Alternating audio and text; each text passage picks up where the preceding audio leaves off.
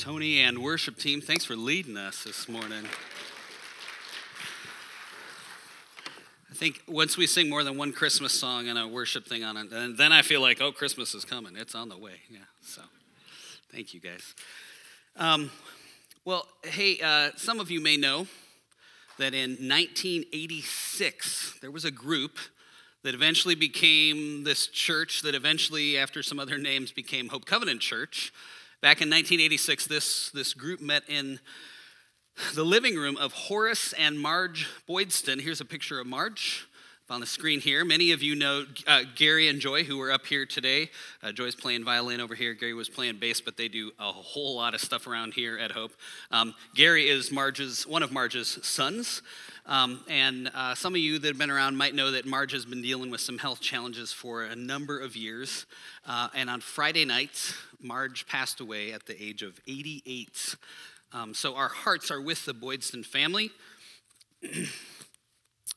And just feel even the heaviness sometimes of a loss like that, of a life that's had such an impact. And so it's so interesting to mourn the loss of someone who, even those of us that never met her, has impacted our lives because of her yes to Jesus and their family's legacy and faithfulness.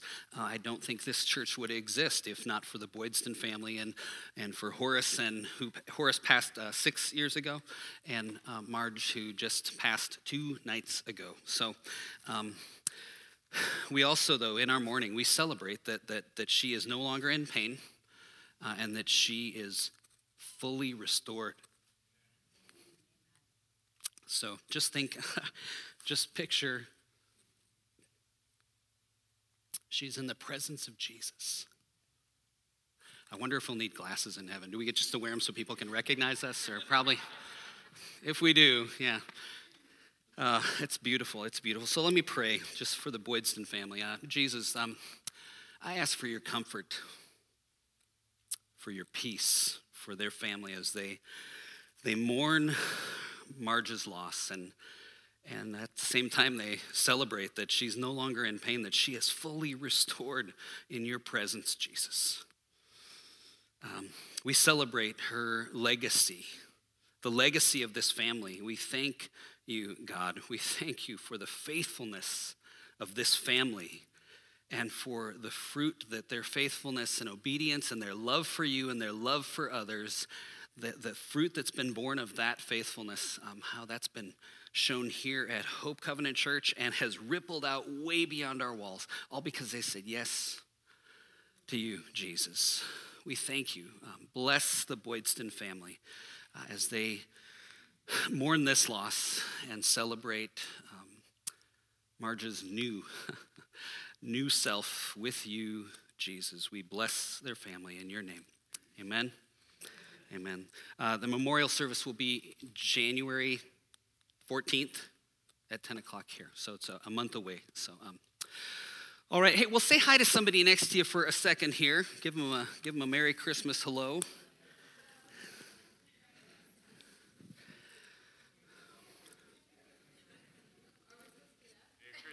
Oh, Heidi did. Hey, what's up, brother? I've been meaning that. You feeling better? You getting there? All right. That's good. Well, I figured. Yeah. All right. Well, it is Advent, the season of Advent. We can roll the recording if we haven't already. I'm going to try to do better this service. It's already going? Okay, good.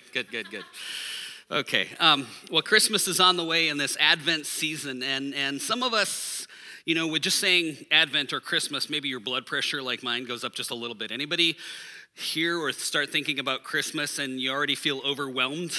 Anybody feeling overwhelmed with what's coming? Is anybody just looking at your calendar, do you feel like, oh my gosh, I'm so busy? Anybody besides me? No, there's only a couple people that feel busy. Oh, okay, this is some of us. Okay, there's some honest people here. Brittany is shaking her head no, and she's lying. What kind of staff do we have that just lies right in church besides me? Oh, I love you, Brittany. Oh, my goodness. All right, but some of us are feeling overwhelmed and busy, and those that aren't can now take tips from Brittany because she has a full schedule but doesn't feel overwhelmed. It's amazing. So, I look at my own life, And, working at church, and I know some of you think that we just work for an hour and a half. Well, now that we have two services, 2.5 hours on Sunday, and that the rest of our life is kind of skating, but that's not quite true. But on top of our regular church schedule, I'm taking a couple seminary classes. Heidi is taking a class in training to be a spiritual director and had like a big intensive this past weekend. A couple weeks ago, I had finally got over COVID. In the meantime, we've been remodeling the whole downstairs because there was some damage done, and we figured while we were at it, we might as well wipe out the entire kitchen that needed to be redone since we moved in 2 years ago and start that remodeling project as well. So our house was torn up.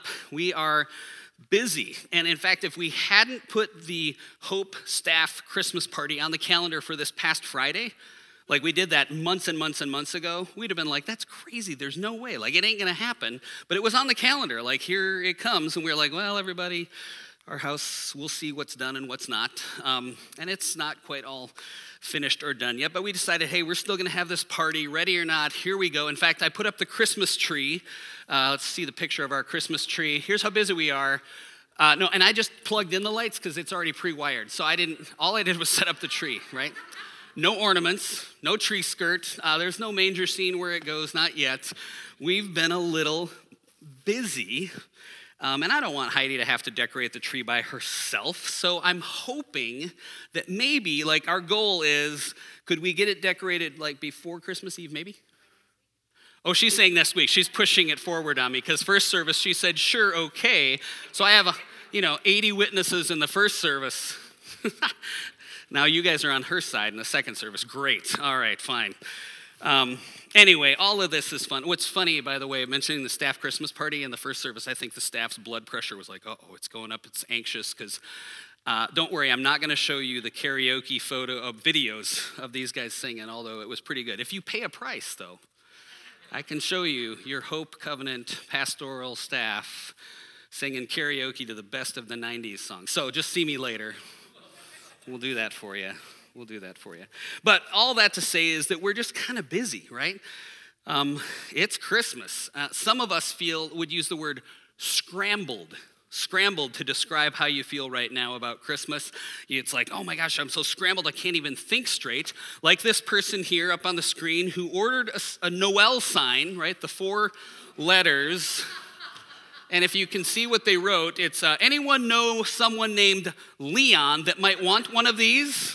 I ordered Noel, but they sent me the wrong one. So some of you are going to need to look at that for a minute before you sort it out and re-scramble the letters. Yeah, okay, but we get so scrambled at the Christmas season. We get so overwhelmed that it's easy to miss out on Christmas, which is why Advent takes us back to the beginning. Every year, we go back to the beginning, back to what we're calling in our Christmas or our Advent sermon series. We're calling this Vintage Christmas. That's our sermon series for this month, to take us back to Christmas. And this morning, what I want to do is focus on worshiping Jesus as a way to recenter our scattered senses, our scrambled brains at Christmas. Because for many of us, the time of year when focusing on Christ could be, or seems like it, could be the easiest, it's actually truthfully the hardest, right?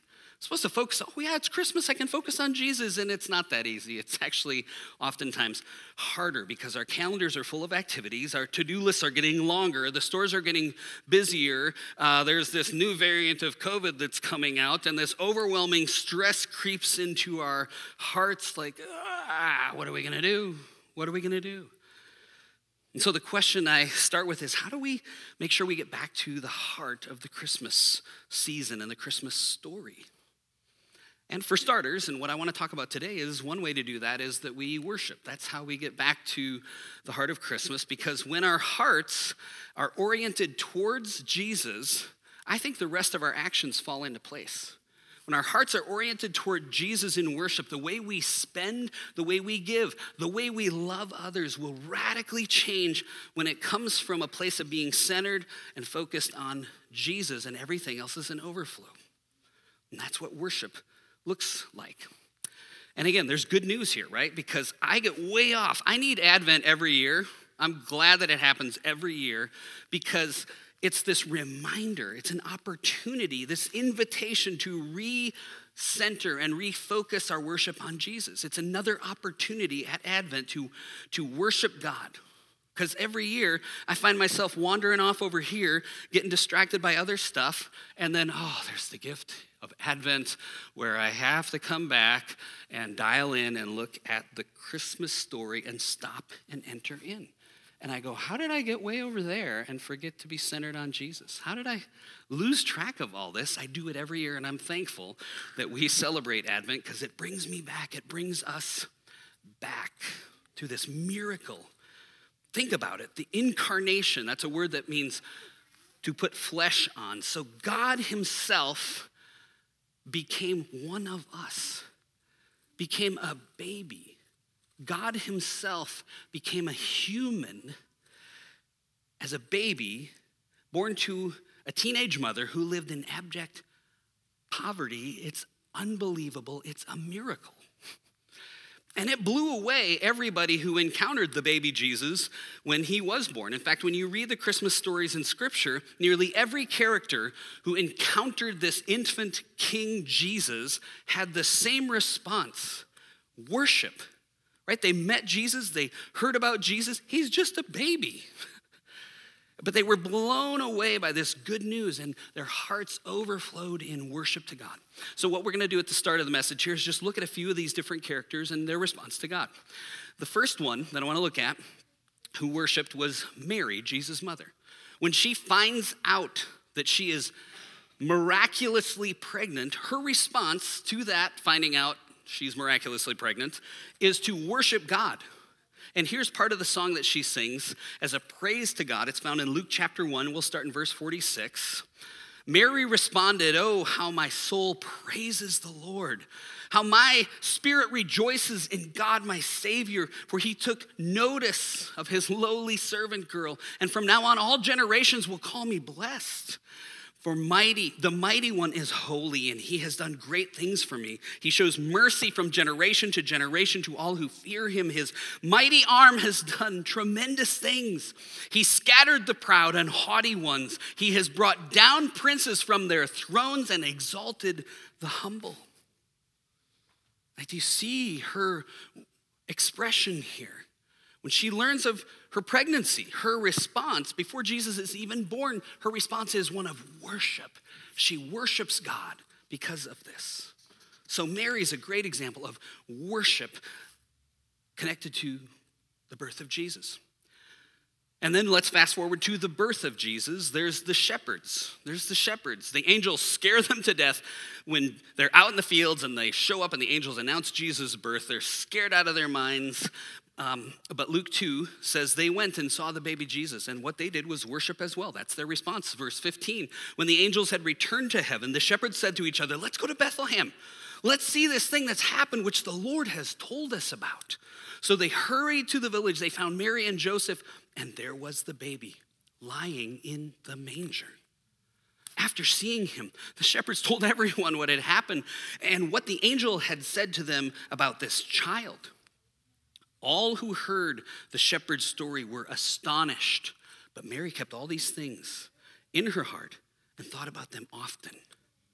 The shepherds went back to their flocks, glorifying and praising God for all they had heard and seen. It was just like the angel had told them.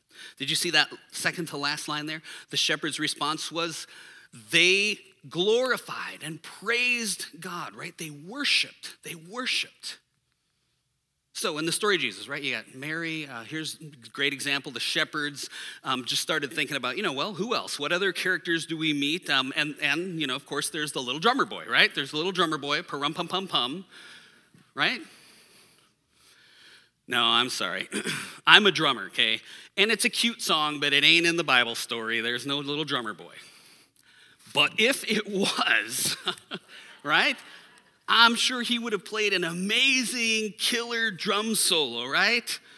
But then, baby Jesus would have bawled his eyes out and Mary would have gotten ticked because sadly, newborn babies and drums just don't mix. I hate that that's true, but it is true. And Are you guys not laughing because you actually thought the little drummer boy was in the manger scene? Is this news, is brand news to some of us here, maybe a little bit? Yeah, blow your mind right there, right?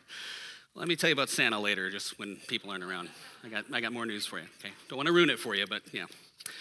All right, back to where we were trying to get to. Mary, right? We had Mary, the shepherds, and there's others at the temple Jim talked about.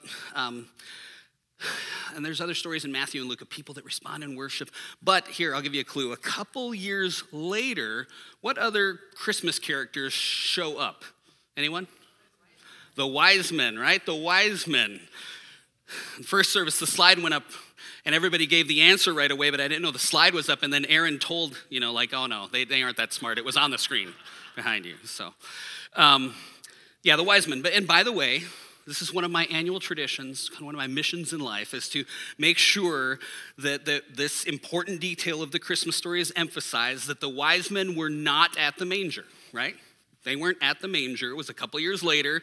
That's why here at Hope, you will see we set up the nativity over there, and then across the room at some distance, 2 years away, right? They're on the journey. If we were actually going to make it to scale, we'd have to put it out in the back dirt lot somewhere to really, make a 2-year journey. But they're on their way. They're on their way because it was 2 years later. And I know, it looks really cool to have the wise men and the camels in your nativity set. And my parents, we have this battle every single year. But I contend this. If you want... I guess if you want to put your wise men in the nativity set right there at the same time and not a distance away, you might as well add then, if you're trying to be accurate, just add the little drummer boy. Maybe throw in a little figure of Rudolph the Red-Nosed Reindeer and Frosty the Snowman and Santa. Just throw them in there, right? It would look kind of like that right there. What do you think? Boy, you guys are not laughing at my... Laura's chuckling and silently laughing. Thank you for that, Laura, right? I did get a text that at least some of you are listening every year when I talk about the Nativity and the Magi. See this text message from Corey Allhands Saturday. It says, our historically accurate nativity scene, right? And see, the wise men are in the corner. I love that. He's paying attention, right? And Heidi said, oh, there you go. At least somebody's paying attention. So thank you, Corey and Joanna, for paying attention. All right, well, listen, the point of this whole deal is, when the wise guys show up a couple years later after the birth of Jesus, what's their response? They also worship Jesus. Verse 1 says, after Jesus was born in Bethlehem in Judea, during the time of King Herod, Magi from the east came to Jerusalem and asked, where is the one who's been born King of the Jews? We saw his star when it rose and have come to worship him. Jump ahead to verse 9. After they had heard the king, they went on their way, and the star they had seen when it rose went ahead of them until it stopped over the place where the child was. When they saw the star, they were overjoyed. On coming to the house with the 2-year-old baby Jesus, that wasn't in there, but they saw the child with his mother Mary, and they bowed down and what? Worshipped him. Mary, the shepherds, the wise men, so many of these other characters, when they learn of the birth of Jesus, they respond in worship, which I think is so telling and helpful, really, because I think it's an invitation to you and to me to remember and wonder this absolute miracle of God showing up in human flesh. I mean, think about it. God took on a human body, coming to be with us, to become one of us, to show his love for us and to rescue us. And that, my friends, could inspire us to worship God. When we let that in, our hearts may flow with worship where we remember our need for a Savior.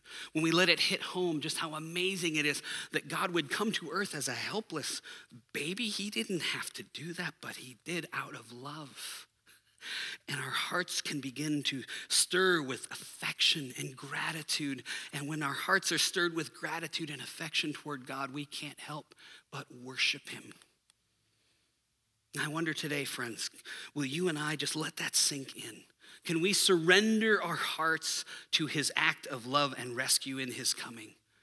And will we then let our hearts overflow with worship, living with Jesus at the center of all we do? And again, that's why this Advent season, this Christmas season, it's a beautiful reminder. It's an opportunity to recenter our worship on Jesus. See, Christmas is this beautiful time for us, no matter where we've been distracted, to stop and recenter and remember the gift of Jesus, the gift of love that Jesus is to us.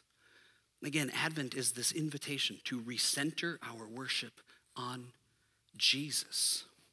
Now, that word worship can easily get lost, though. So I want to spend a little time here looking a little deeper at what the word worship means and how it is that we know what we are worshiping and how we express worship. So, what does worship mean? How do we know what we're worshiping? And how do we then express worship? Now, first thing, our word worship comes from the Old English word worthship, to ascribe worth to something. It's determined whenever we place a value on something, like I worth that, I worth that. This is what I value most. In one way or another, that thing right there, it's what my whole life and my energy is aimed at. That's what I worship. And that's why we say often that worship is the posture of our life. See, the truth is that you and I, it's wired into us that we were made to worship. We need it like the air that we breathe. We will worship intentionally or not, because everybody ascribes worth to something. Every one of us bows towards something. And if you want to know someone's treasure, what they worship, just look at their actions. What do they say is worthy? Not just always with their lips, but with their actions. What are they willing to protect? What do they spend their time on? What do they invest or give money towards? What are they willing to sacrifice for? See, whatever we treasure, we serve, we sacrifice for. The thing that gets our time, attention, our money, that shows what it is that I worship. And if you're not sure what you worship, just take a look at your calendar. What do you spend time on? Take a look at your checkbook or your credit card statement, and it's a good way to find out. See, look where we spend our money, and we'll have a fairly good barometer of what it is that we worship. Is it all spent on me and what I want? Do I hoard it? Am I obsessed with having more and more and more that I'm clutching? Or am I generous? Do I embrace the spirit of the tithe as a starting point in generosity? See, friends, you do worship something. We all do. In fact, some of the things that we worship even look a little noble on the outside, but if anything is getting more of our attention than God is, if we're sacrificing for it more than everything else, even if it's stuff that looks good, if we're worshiping something above God, the Bible calls that in our life an what? An idol. An idol. Even good stuff, like achievement, like a fitness. If you treasure a certain level of achievement above all else, well, then you'll sacrifice for that. That's how we worship achievement. If you treasure having a certain kind of body above all else, you'll sacrifice for that at the expense of everything else. If you treasure having a certain amount of money or security, guess what? We'll sacrifice for that. That becomes our idol. Because you can tell what somebody is devoted to by their actions. Not their words, but by their actions. There's a guy named Robert Russell. Tells kind of a fun, interesting story. Listen, preachers don't tell you whether they know a story is true or not, but I don't know if this story is true or not. I'll just be right up front here. It's just a story, right? But Robert Russell writes about, in Kentucky, there's a big basketball game every year between the University of Kentucky and the University of Louisville. Any fans, college basketball fans here, anybody? Yeah, okay, a few of us nodding heads. They call this game between Kentucky and Louisville the Dream Game. And so this guy is there. He's there for the big sold-out game. And it's sold out, but he sees this older woman, and she's sitting alone, and there's a chair next to her that's empty that nobody's sitting in, which is unheard of. So the guy just gets curious and asks the woman, hey, how does there come to be an extra seat that's empty next to you? And she said to him, Well, here's the deal. For 28 years, my husband and I were season ticket holders. For 28 years, we never missed a game. And that's his seat, but my husband, he's passed away. The guy said, oh, wow, did you have to come here alone? Couldn't you get somebody, friend or relative, to come with you? And she said, are you kidding? They're all at my husband's funeral right now. All right, I don't know if it happened or not, right? But if it did, we would know, right? We'd know what she treasured. Because again, what we treasure, even if it's fun stuff and good stuff, the things that we are willing to sacrifice for, cling to, give up all kinds of other things for, because sacrifice, by the way, is the language of worship. Sacrifice is the language of love. And so whatever we give our hearts to and sacrifice everything for, that's what we worship. I mean, here's a question to take with you this week. Does the way we spend our time, money, and energy testify that we worship God? This is not intended to be a guilt-inducing statement. This is just, let's shine some light on our own lives just to see, right? What is it you sacrifice for? And again, the beauty at Advent is I go, oh my goodness, I've been way over here. Oh, this is an invitation back to worship. Okay, right? Accept it as an invitation and a grace, not a shame. What is it that you sacrifice for? See, because we're all tempted, all of us, to treasure something ultimately besides God and above God. Both good stuff and dangerous stuff. Maybe it's comfort. Maybe we bow to success. Maybe it's to disordered sexuality. Maybe it's a desperate need we have for another relationship. I gotta have that next relationship. We worship that. What if we bow to escape? We just want to numb the relentless agony, the loneliness, the pain. We will do whatever it takes for that moment of relief to medicate the pain, the anxiety. Maybe we bow to people-pleasing. Maybe it's fame or applause or admiration or approval. Maybe it's more than one of these. In fact, that short list that I wrote are just temptations from my own life, past and present. You might have a different list. And maybe you have a bunch of altars that are beckoning you and calling you and drawing you away, but you know that the Bible says to worship God and only God, to treasure him above all else. And see, friends, Scripture, God, I'll say it this way, God doesn't just ask for our worship because he's somehow desperate. He's got to have it. He needs it. Like Scripture doesn't exhort us to worship because it'll keep God from getting mad at you. No. Listen, the way that you and I are created is that we will never be filled by the other stuff that we try to worship. We'll never be filled by that stuff, ever. Addictions won't satisfy. More sex and different partners will leave you empty. More money and more stuff will imprison you, take you captive. Achievements and success will ultimately leave you empty. None of those things can ultimately fill you. You and I will only find peace, wholeness, and purpose when we focus our love, affection, and fulfillment on Jesus. His love is the only thing that will never fail. Only Jesus can satisfy us. And today, this season of Advent is a reminder, an invitation to we recenter our worship on Jesus, remembering his gift to us.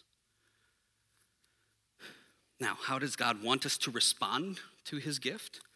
Well, later in the life of Jesus, after he'd become a rabbi, he was teaching people about God, and Jesus was asked by someone, what's the greatest commandment? And he replied, let's read this on the screen together. He replied, love the Lord your God with all of your heart, soul, mind, and strength. Heart, soul, mind, and strength. Loving God with all of us. That's what worship is about. And while worship is more than just singing songs, the reason we do sing songs here every week is to give ourselves an opportunity to love God with all of our heart, soul, mind, and strength. We sing about God and his love for us and our love for God. And I just want to take a moment, because we're talking about worship, and it's related to how we worship God when we do sing as we gather together as a church. Look what Jesus said there about heart, soul, mind, and strength. Heart, soul, mind, and strength. Would you say that our emotions would be included in heart, soul, mind, and strength? Some nods around the room? Yeah. Especially heart, emotions, right? Listen, it's okay to express emotion in our worship and in our relationship with God. It's okay to express emotion. Some of you already know that and do that. But I think that sometimes there's a tendency for some of us to think, especially if you're from a more stoic or white church background, I think it's easy to think, or by the way, to think this if we've been in places where there's been kind of extreme emotion and we're like, we've gone the other way. So either one of the extremes, if we're stoic or we've seen the stuff and it scares us, some Christians tend to think that when you see somebody get excited or express emotion in worship, that it's somehow less dignified. It's not that's not a reverent way to worship. So can I offer a thought to maybe free us up on this one? Is there a yes? Is there permission? Yes? Okay, most of you are saying yes, so I'm going to go ahead with permission, right? Just think about this. Jesus, he was a Hebrew. Hebrews are known for expressing emotion. And if you look at the book of Psalms, our book of worship in the Bible, you see a lot of emotion, don't you? The whole gamut, right? From anger and rage to praise and worship and love and affection. You see the whole gamut. See, emotion is a very important part of our faith and our love for God. And we need to be free to express our emotion to God. Remember, Jesus said here, heart, soul, mind, and strength. That includes emotion. I mean, what's interesting when you think about emotion and worshiping and expressing emotion, it's even, stoic Germans or Swedes or proper English folks or even us kind of laid back, mellow Arizonans, even we can express emotion, right? On important occasions, right? On important occasions, we'll express emotion like a football game, right? Here we go. There we go. There we go. We got fans. That's actually Jim and Debbie in the middle here with, not really. I mean, but any of you fans of football, Cardinal fans here? At the game today, if they start losing a team that they should be beating, will you be yelling? Anybody yell at your TV besides me? Anyone? Oh yeah, okay, yes, that happens, right? How about Suns games? You guys ever seen this character here, right? Mr. Orange, he's really good at spelling too, but Mr. Orange. NBA playoffs last season, this guy became famous around the country because it was just a great series, a lot of great series, full of emotion. Anybody want to guess the upcoming game in the next few weeks that's really going to get me excited? Rivalry game with football. Vikings, Packers, somebody knows me right over here. I'm going to promise you during that game, I'm going to get pretty excited, right? Heidi's laughing. She's to be like, honey, calm down. It's going to be okay, right? You don't ever say that? You know better than to say that. Yeah, that's true, right? Yeah. Listen, show emotion. It's great, right? Enjoy your teams. Enjoy. It's good. It's fine. Show emotion. We do that, right? But as Nicky Gumbel also points out in Alpha, he says, but why not also express emotion in our relationship with God, which is far more important? And Nicky Gumbel reminds us, not just expressing emotions, but what if we are free to express worship with our whole bodies? Like this, like it's okay to raise your hands like this in worship. Like that's okay to do. Question, how many of you would describe yourselves as more traditional in worship, or that's how you grew up, kind of traditional? Just raise your hand, wave at me, yeah. Good. Another question. What kind of Christians do we tend to imagine came up with this lifting our hands in worship thing? Maybe Pentecostals and Charismatics, right? Some of us would guess that is true, but actually that's not the case. Did you know that raising our hands in worship is not some new things that like Pentecostals or charismatics invented in recent history. This posture, hands raised, is actually how the Jews expressed worship in biblical times, back in the Old Testament. It's also how the Christians in the early church expressed their worship to God as well. The New Testament talks about raising holy hands in prayer to God in 1 Timothy 2. So this raising hands thing, this is actually the traditional form of prayer and worship. How about that, right? Raising hands is actually the traditional form of prayer and worship. Pope Benedict wrote in his book, The Spirit of the Liturgy, about why it is that people raise their hands. And he says, it's because it's like opening ourselves to God. I love this. It's like more surface area for God. That's good. It's actually kind of the opposite of what I find myself doing sometimes, right? Arms crossed, hands in pockets, which as a physical posture kind of says what? I'm closed off a little bit. Yeah, don't come anywhere near me, God, maybe even just subconsciously. I hope not.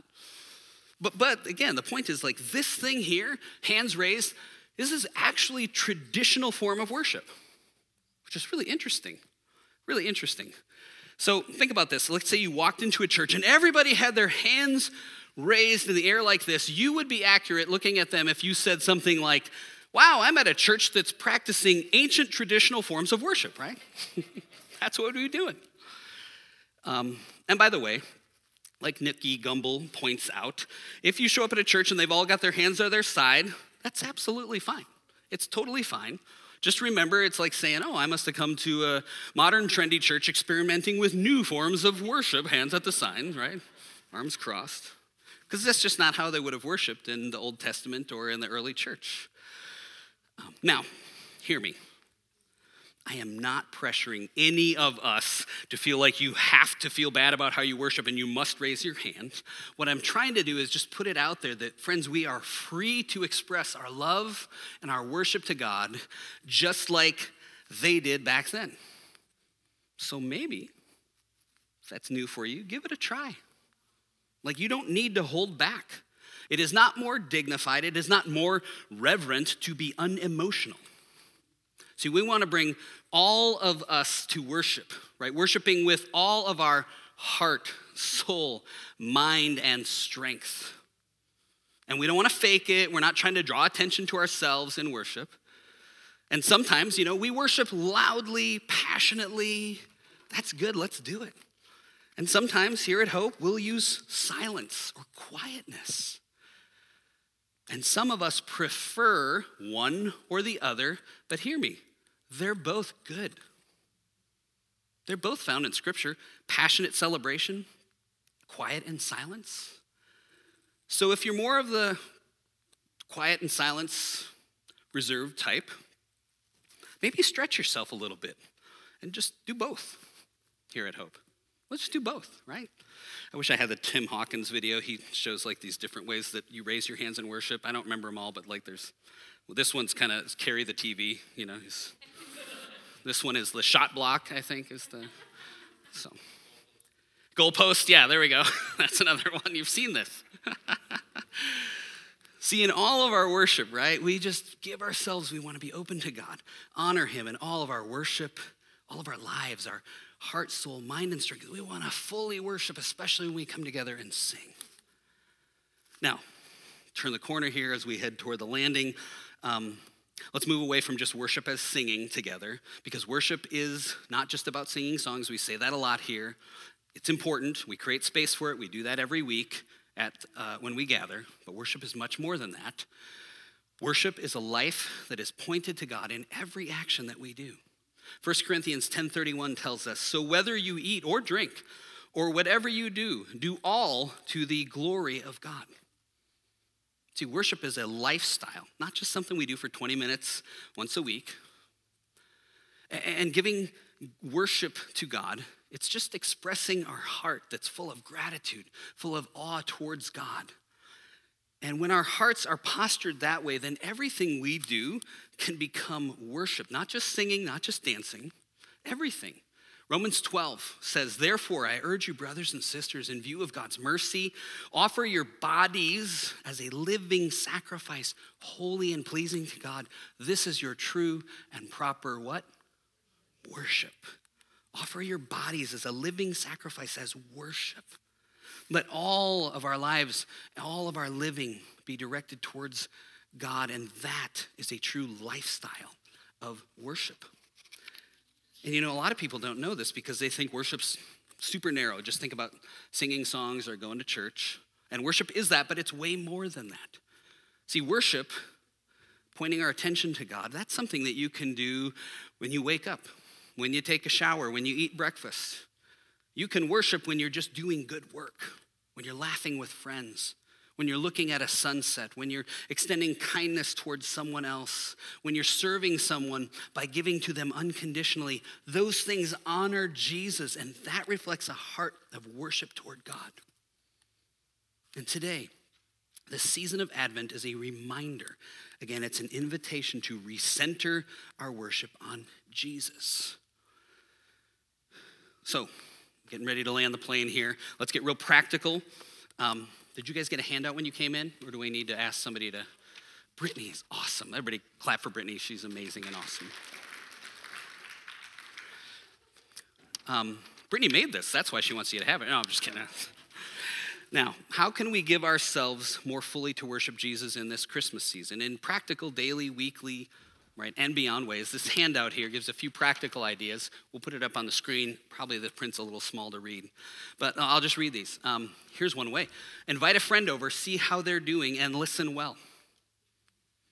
That's a way to worship Jesus, by the way, right? Here's another. Have your kids read the Christmas story while setting up the nativity, which keeps our attention, our focus on Jesus. And if you've already set up your nativity, you can come over and have them set up our nativity because it hasn't gone up, right? No, yeah. Here's a third one. Here's a tricky one. For one night, unplug from all technology and social media, because in a world full of noise, be intentional about having quiet time, right? It's just another way to focus in and worship. Here's another. Participate in daily Advent devotionals in this season. YouVersion app on your phones. It's free. There's tons of devotionals for Advent to choose from. Just grab one of those and use those to walk yourself through this Advent time. Another way is to listen to the audio version of the Bible. Maybe listen through the Christmas story. I've been trying to read a few times a week from Luke 1 in the morning and Luke 2 at night, or read both of them at the same time, just several times to let the story just kind of get into me as we head toward Christmas Eve. Here's another. Turn the radio off in the car. Spend 10 minutes thanking God for the ways that he has blessed you. That's worship, friends. And the last one, plan to be here with us every Sunday in Advent and in Christmas Eve, and invite a friend, because that too is worship. See, these are all practical ways that point our hearts toward Jesus, active ways for us to enter in and worship. And by the way, maybe this new pattern that you develop, if you try some of these, it extends past the Christmas season and brings about a change in your life year round. But just give it a try for Advent. Just give it a shot. Friends, no matter how or what you do to find an intentional practice and focus on Jesus, this Advent, this Christmas season, here's the question. What will it look like for you and I to set aside distractions that take our focus off of Jesus and instead see Christmas as an invitation to treasure the gift of Jesus? What would that look like?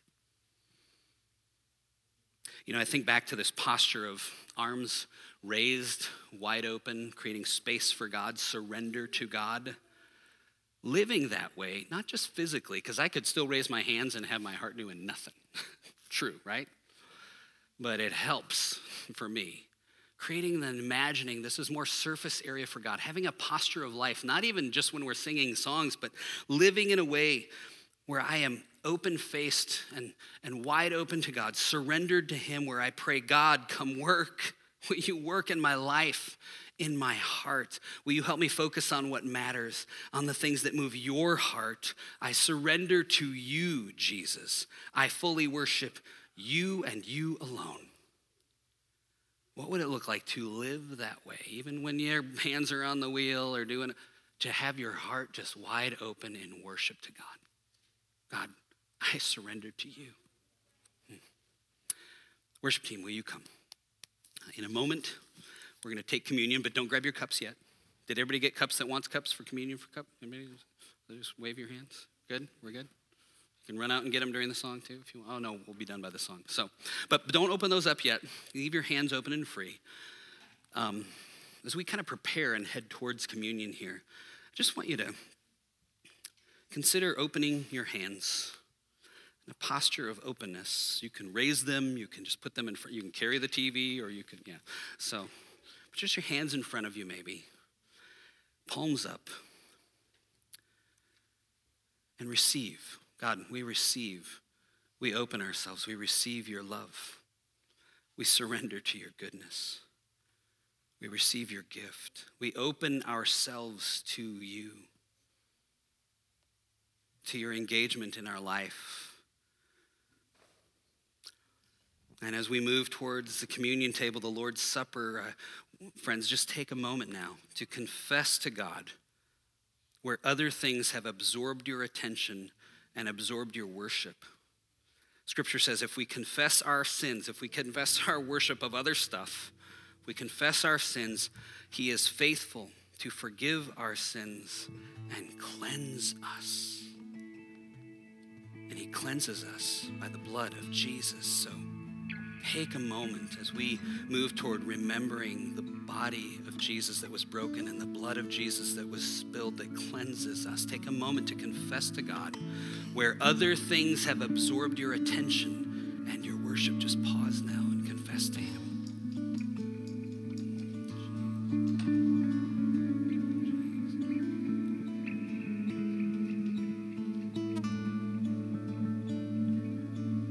Jesus, I confess that I have allowed other things to absorb my attention. Busyness, been distracted, fearful about finances, money here at the church. Been distracted from worshiping you by trying to navigate and negotiate things that, Jesus, I want to put in your hands. I want to keep my eyes fixed on you. I've been distracted by trying to navigate or manage or control things. Jesus, I take my eyes off of that stuff. I put it on you. Thank you for your cleansing, your forgiveness.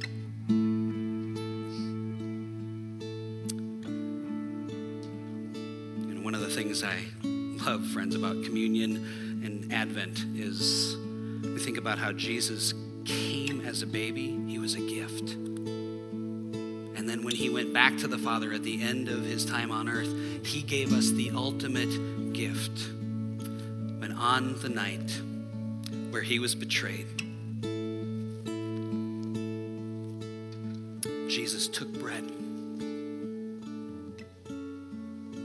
and he broke it. And he said, "This is my body broken for you.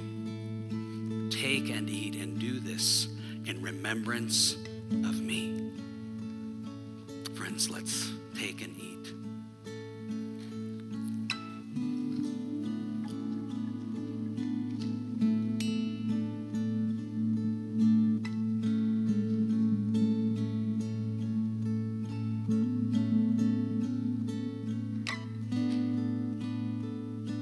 Scripture goes on to say that after the supper, he took the cup.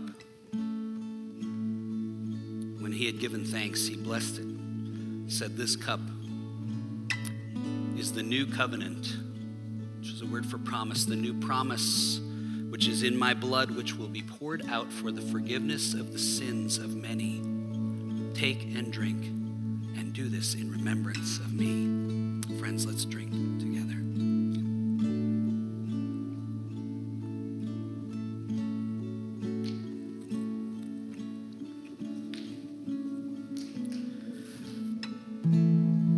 Will you stand?